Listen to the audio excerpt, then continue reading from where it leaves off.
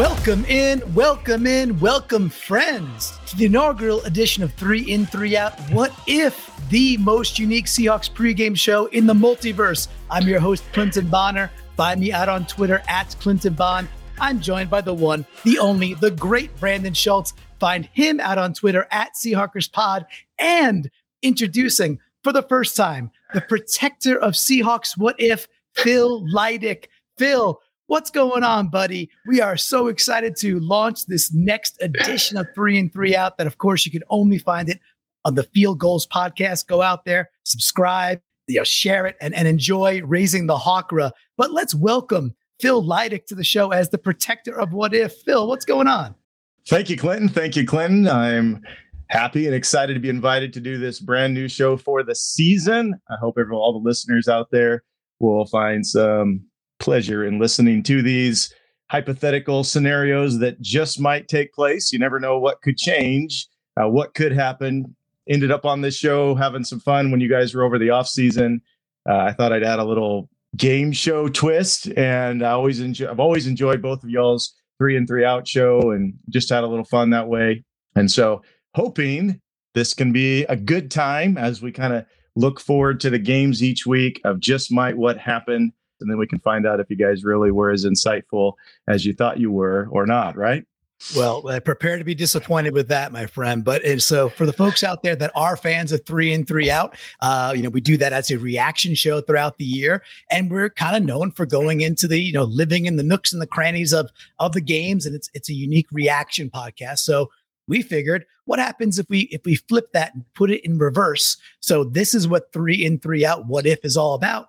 It's like, what if we peered into the variants of the Seahawks multiverse and we crafted a weekly preview show that made you think, and it's going to make you question, and it's going to ask you to choose your own little adventures here as the protector Phil walks through these what if scenarios for the upcoming game. So we're gonna tackle Seahawks at Colts in a brand new way. And we haven't even heard from Brandon yet. Brandon, how excited are you that you get to be a co-host, and then, of course, the beautiful editing duties that you do of yet another Seahawks podcast? Oh, man, I cannot wait to jump to page number 57 and avoid the killer robots that are coming for us this weekend. But hopefully we just play the Indianapolis Colts. This is fun because we did 3 In, 3 Out over the off season, and Phil was coming in with his pain games, doing the live show.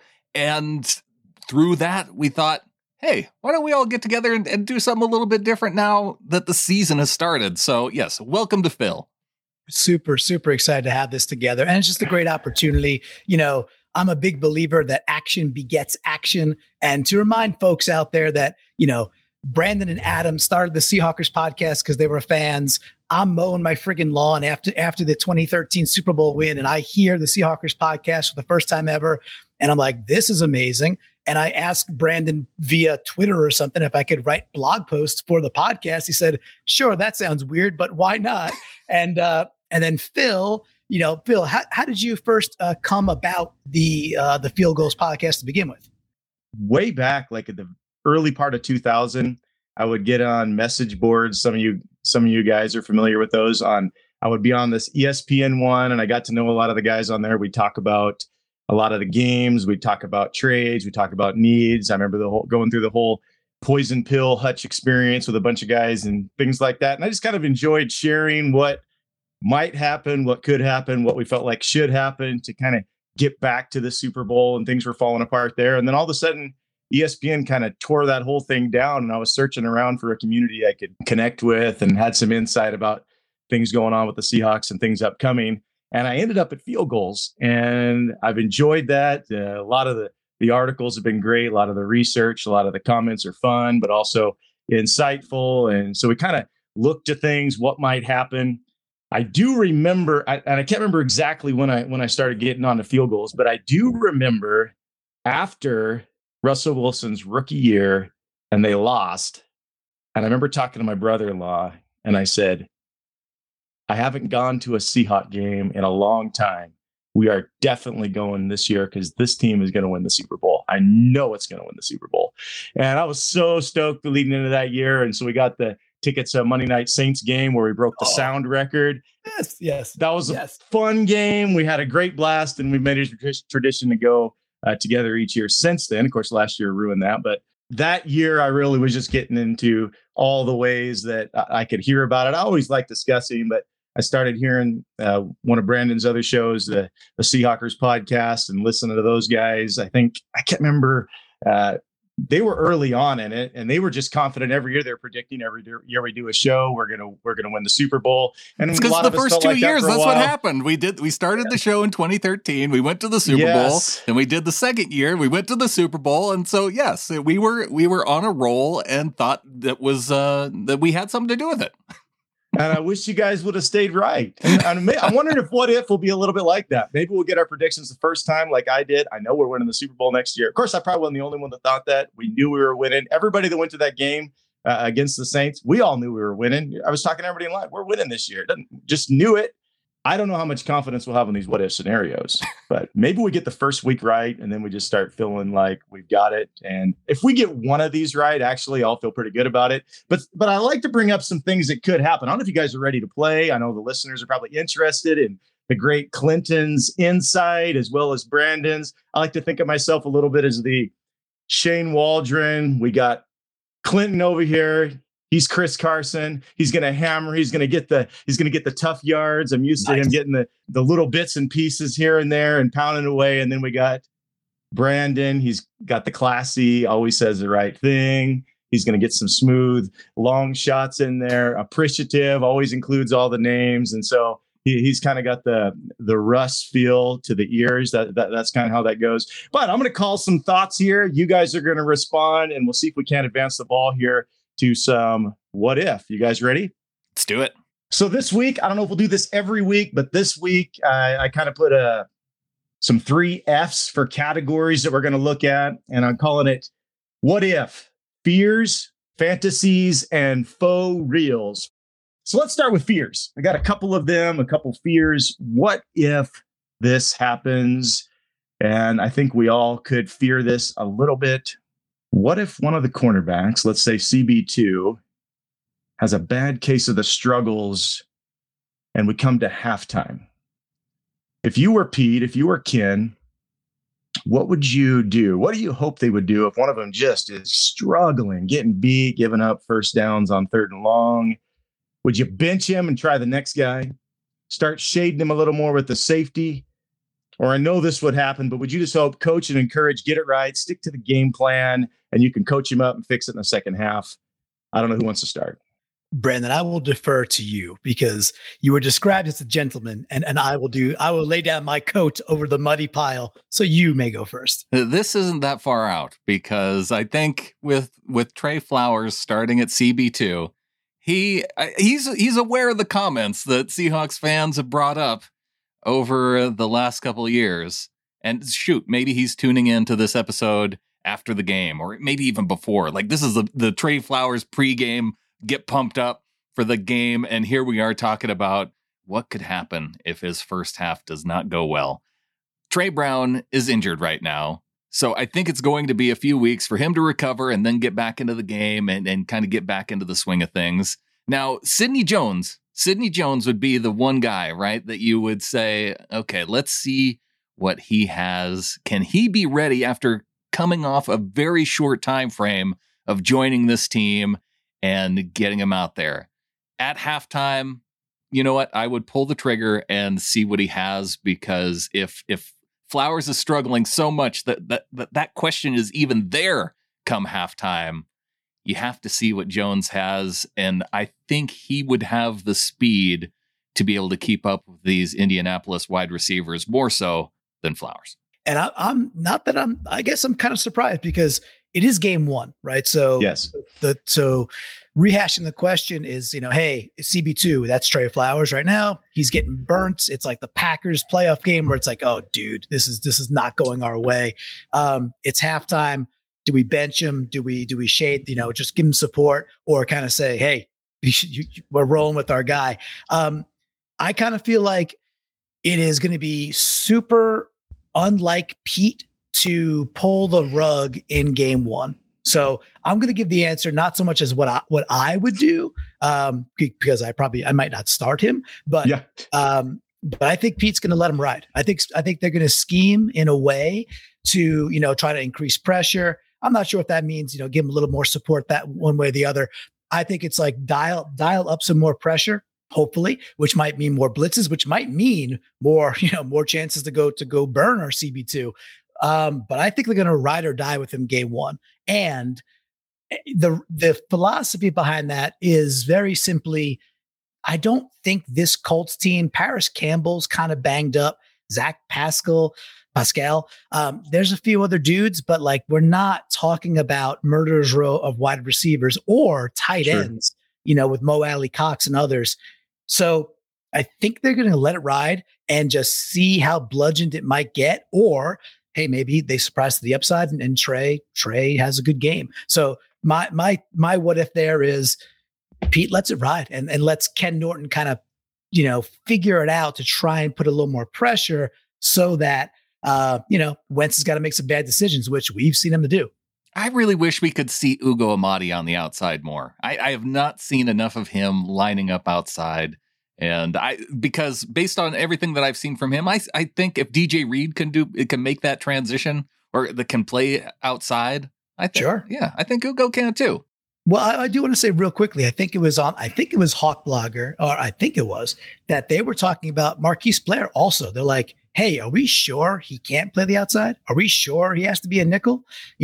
Are we sure he has to play the roaming safety? We don't know.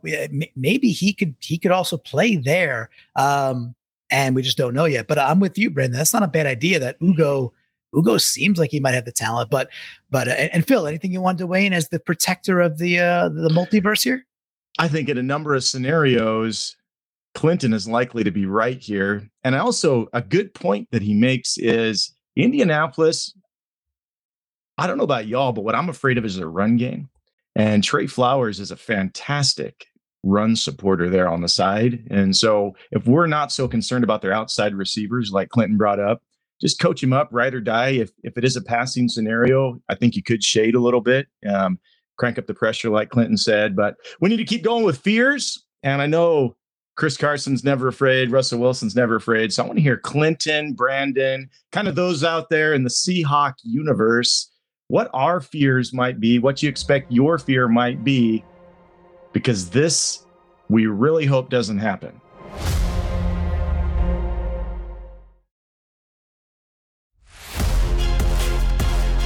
What if the offense just can't get any rhythm? I imagine there's a portion of your pie, a little percentage there on your fears going in this game. The offense can't get any rhythm. What would you imagine if that happened? Now, this is a fear. We hope not. What's the biggest cause? Play calling, maybe? Russ is off? Or O-line failures? These are suggestions. Maybe you have another one, but those are three that I thought of. Clinton, you want to go first this time on this one? What the offense might not be getting any rhythm if that happens? Sincerely kind of cool question. And I like the reason I think it's a good question is because there's so many unknowns, hence the name of the show, like what if, right? But we're walking into a scenario where we barely saw the first team in the preseason. And by the way, I think we're all cool with that. And we have a new OC. So we only got rare glimpses of what could this offense look like. So it might be one of these halftime games where it's 6-3. That's a real possibility where it's like, damn, like I thought this be different.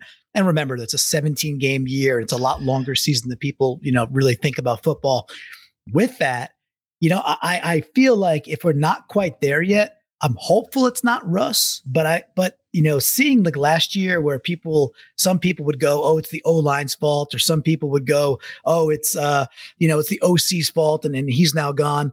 And then others would break down video and be like, the plays were there. Russ chose not to throw it short. Russ chose not to go intermediate. I think that my logic leads me to, I think there's going to be intermediate plays and short plays. And like the whole thing you heard all offseason was like quicker, quickest, making those decisions. So if that's not happening, and yet we're seeing Lockett over the middle, or hopefully D plays and others over the middle or short, then I got to look at Russ. And I hate to, I don't want to point that in one half of a game, but given the choices of that fear, that's where I think it would go. Brandon, what do you say? My head leads me toward play calling because my biggest fear in this game is that Pete Carroll is not going to have learned anything from the offseason about Russ and what he's been talking about. And he is going to hammer the rock with Chris Carson early, and he's going to do it right up the middle, right into the strength of the Colts defense with those big defensive tackles. You got DeForest Buckner up front. You got Darius Leonard, the linebacker. And so if they start slowly, it's because they're calling plays that they're trying to soften up the middle of the Indianapolis Colts defense, and then they're getting shut down because this is a road game. How many times have we seen Pete Carroll? He's fine with just kind of status quo, not going and taking a whole lot of chances early on in road games particularly, and then turning it on in the second half. So that is my concern. They're not going to get out quickly in the first half of this game. Really? So you're not buying it jingle, jingle, jingle. I got 2 car keys. Russ, you get 1. Shane, you get the other. I'm not driving. You're not buying it for game 1, Brandon? If they're starting out at home, it might be a little bit different, but because they are on the road, that's my biggest worry. We're talking fears here. It's my fear. Yeah. Okay. No, I believe you. All right. Real quick before we get to fantasies, this is just a quick answer. Carson Wentz lights us up. If that happens, just a name that pops into your head. If Carson Wentz is lighting us up, whose fault is it? Pass rush. If the pass rush is not getting through this offensive line, and there's the potential there, that they do have a situation at left tackle that could lead to disaster for the Colts. But we haven't seen that much of our starting defensive line through the preseason, and they weren't exactly tearing it up last year. Now they didn't have Carlos Dunlap, but yeah, I point my finger at the defensive line. Yeah, I'll give the quick answer for me. I'll go a little bit more micro and say Puna, Al Woods, and Monet. And if we don't have that little collapsibility up the middle and there's a little bit of pocket that Wentz can step up into, I think that'll be the culprit. However, I don't think that's going to happen. I think Wentz is going to be he's in for a world of hurt. All right. Very good. Very good. So let's move to some fantasy. Something just instead of these sad fears that could happen game 1. How about some awesome stuff that just might happen? And I think there's a chance of it. Week 1, all kinds of crazy things could happen. But here, my guess is we're going to have no idea what kind of crazy things could happen. Of course not. But if some great things could happen, and we start with defense, which do you think would be closer to likely? And maybe why? Here, we get 5 sacks. Ooh. Or we get 4 turnovers. Ooh. Okay. Which do you think is more likely and why? I think so. Go ahead. Yeah, this is my go. More likely is just 5 sacks, and that's still a hefty number. I think if the line was like 5 versus 3, I would have been a little more enticed to go there. However, my expectation is at least 3 sacks, at least. I think we have a chance to blow this one out, especially if they're banged up on the O-line. So that's my short answer. 5+ sacks is more likely than 4 turnovers. Yeah, 4 turnovers, a steep number. There is Carson Wentz playing though. Carson Wentz is playing. Right. Hey, I'm not saying that 4 turnovers isn't going to happen. If I were to choose which number I want more, I want the turnovers more than the sacks. True fact, and I'd love to see Jamal Adams get his first interception. I think in a Seahawks uniform, right? That'd be a nice way to start the year. I think you should get the whole thing. Get a sack, get a pick, get a scoop and score. Just all of them, Jamal. Get them out of the way on the first game. Which you witnessed live at the New Orleans game you mentioned earlier, right? Yes, Mr. Play of the game. So Mr. Bennett got his pick 6 scoop, whatever you call it, out of the air. That was pretty sweet. Pretty sweet. Okay. How about this one? Another fantasy on the offense side. A Seahawk will score 3 touchdowns in this version of the what if reality. A Seahawk will score 3 touchdowns, not pass for 3, because that eliminates one of the easier ones. Who done it? We get 3 touchdowns from a Seahawk. Tyler Lockett.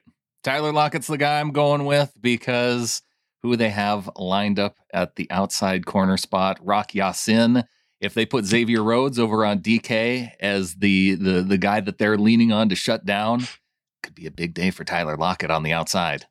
Yeah, and isn't Xavier Rhodes also still quite? He didn't practice yesterday. I had no idea if we're recording this on Thursday.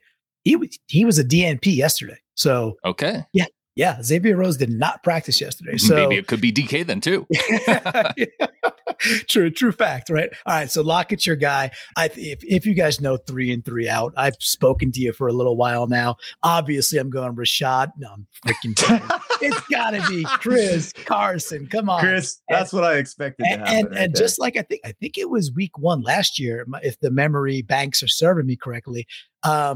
I think he caught 2 receptions last year in game 1. I think he had 2 touchdown receptions, like really early in the season. So I'm going to go with Carson for the trifecta, 2 by air, 1 by, like a punch it in from the 3-yard line.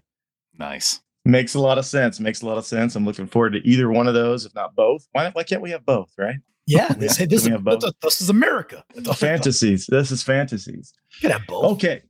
Well, how about some faux reels? Maybe something that would just be thrilling, or it could be the other route, but I'm going to start with thrilling here.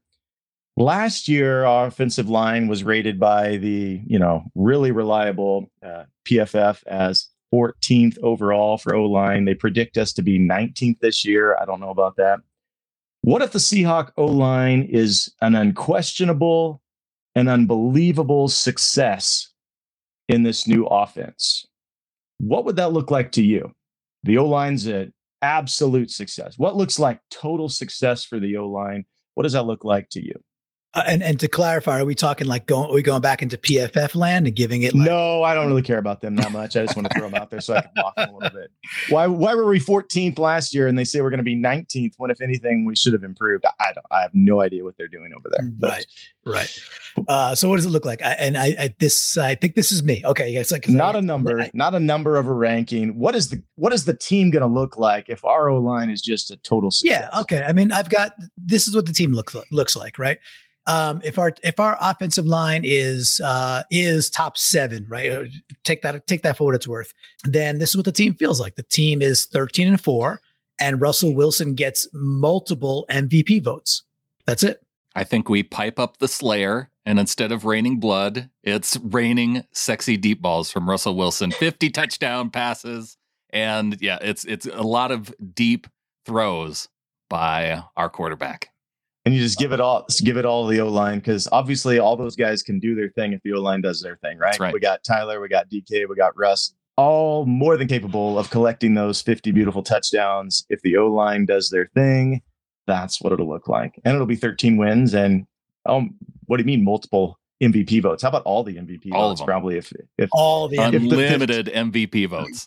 If the 15 touchdowns, Brandon's raining blood. I thought it was going to go raining men, but no, we're raining MVP votes, like all the MVP votes. Which, by the way, if you saw Good Morning Football this morning, P. Schrags, that was his guy. He selected Russell Carrington Wilson as his very nice MVP of this year. Very nice. I went right to the interwebs to try and figure out if I could lay a bet on that, because I like playing a prop bet every now and again. Best I saw so far was 1,600. So lay 100 to win 16 for Russell Wilson, Carrington Wilson, as the NFL MVP. So I might just take that. Yeah, I guess in my discography, Clinton, the Weather Girls weren't it's at top of mind the way Slayer was. Beautiful. So we got one more faux reel, right? One more faux reel. This is it before we finish her out here. And this maybe couldn't have been a faux reel. This might be more of definitely one of those scenarios that might happen here in the coming, whatever part of the multiverse we find ourselves in here. But this could be a reality. I think as we circle back to kind of where we started from the first question, I just think this would be interesting, folks, to hear your thoughts, because I think maybe I'm not alone in this consideration. If the entire defense, other than outside corner, proves to be dominant, just imagine the entire defense, other than outside corner, proves to be dominant. What potential outcomes do you foresee? You're Dr. Strange, you're going back and forth, all these different outcomes that could take place. What can happen if our corners are like mediocre or worse and everybody else is dominant? What could happen with that? Because I kind of think that's the potential multiverses we might be entering. Everyone is awesome except for the corners. That does seem the most likely. Then this is going to have to be a high-scoring game. we're going to have to see Russell Wilson. It's going to be a shootout type game like we saw through the first 7-8 games of last season, where it's going to be on him to be able to match the Colts score for score. So to clarify, do you mean that says our defense is mostly hopeless if just that one position, like if the rest of it's great, but if that one position is that weak, we have to be high scoring to win? Is that what you're deducing from that? We just can't be a good defense if the corners aren't average or above. They have to be at least average to be able to be competent and to where the quarterback can't just drop back, do a little dump off pass, and continually dink and dunk their way down the field. Yeah. Now you're scaring me even more. Okay, Clinton, what do you got on the pot? We have seen a lot of the dinking and dunking. Like, we've been burnt by tight ends, no-name tight ends. That's no-name quarterbacks. Jeez. But you said the word dominance, right? Yep.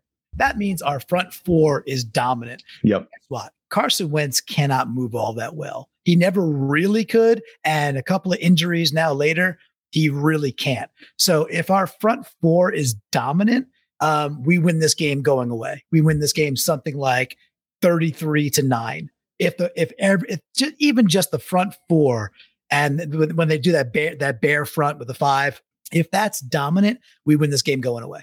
So you're taking the other side of the teeter-totter, because we know our linebackers are going to be great. I believe Marquise is going to be awesome, or Ugo, whoever they put in there. Our safeties are going to be phenomenal. Brandon has me all afraid that they're just going to kill us on the outside. There's nothing we can do about it. But Brandon, you were giving me the doomsday scenario of them being absolutely terrible, and so I took it and I ran with it, Phil. Yeah, I mean, you just saw that and said it's over. If the corners can't play, I don't care if the other 9 guys are awesome. I'm not saying it's over. We have Russell Wilson. He can tear it up through the air and keep us in games. I got you. If we're playing Tampa Bay, right, and you got Brady, and you have 3 wide receivers and 2 good, you got 2 good tight ends, and you got Rojo, and you got Giovanni back there, right, for third downs.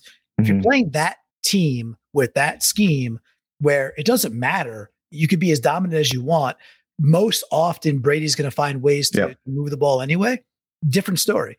That's not Wentz. That's not this team. And by the way, the only way that Brady actually got the dings in his armor was when the Giants 2 times could be dominant with rushing 4. So if we could rush 4 and be dominant, Carson Wentz is no Brady, and their players don't match what the Bucs have. That's where I'm coming from. So am I correct in saying that Clinton believes Carson Wentz isn't quite as savvy as Tom Brady? Whoa, that is hot takes. That's something you could fasten to in the multiverse, I think, probably. That's pretty good. For sure. All right. Well, it'll be interesting. There's a lot of what ifs that could take place. I wonder if some of these will come to pass. Hopefully it's some of the fantasies. I'm a little concerned about corner, which I think a lot of us are. Hopefully Carson doesn't realize that could be a weakness for us. Hopefully DJ just lights it up and we can cover the other side. But it's going to be a great start to the season. I hope it'll probably go nothing like we foresee, but wouldn't it be great if it does go great? I think John Fraley of Field Goals said it well on Twitter that, in just a couple days from now, we're going to be furious about the Seahawks being 1-0. I hope so. I'm happy to be furious about that. That's tough to do for me, though. That is Seahawks Twitter in a nutshell, right? That is it. So, and speaking of a nutshell, speaking of, the universe, the multiverse in a nutshell, this has been the inaugural, which I'm so happy about. 3 in, 3 out, what if, that you can find only on the Field Goals podcast. Brandon, there are so many other ways for people to catch your content you're always putting out there. Because this, man, oh man, hardworking gentleman here with the smile, with the grace, right, with everything. Yes. Brandon, where else can people catch the content, and how could they join in the fun? Oh, there's so many different places you can go, but yes, be sure you are subscribed to the show, sbnation.com/NFL podcasts. You can go to fieldgoals.com, click on the podcast button. And of course, if you want to be involved with us, be involved in the Discord. We have a game day chat, and Clinton's there. We have our 3 in, 3 out where you can leave your comments to be a part of the show on an upcoming episode. Leave the comments in the Discord. And the only way to be a part of that is to go to getintheflock.com and donate at $3 a month. And you can join us there. Very nice. Well worth the $3, I assure you. And Phil, I want to say, congratulations and compliment you for being, getting out here and making this happen with us. And welcome to the world of Seahawks podcasting and, your new role as protector of the Seahawks multiverse. It's a lot of responsibility, and I feel like you're up for it, bud. Thank you. And what if we said go Hawks? Let's do it. Go Hawks. Go Hawks.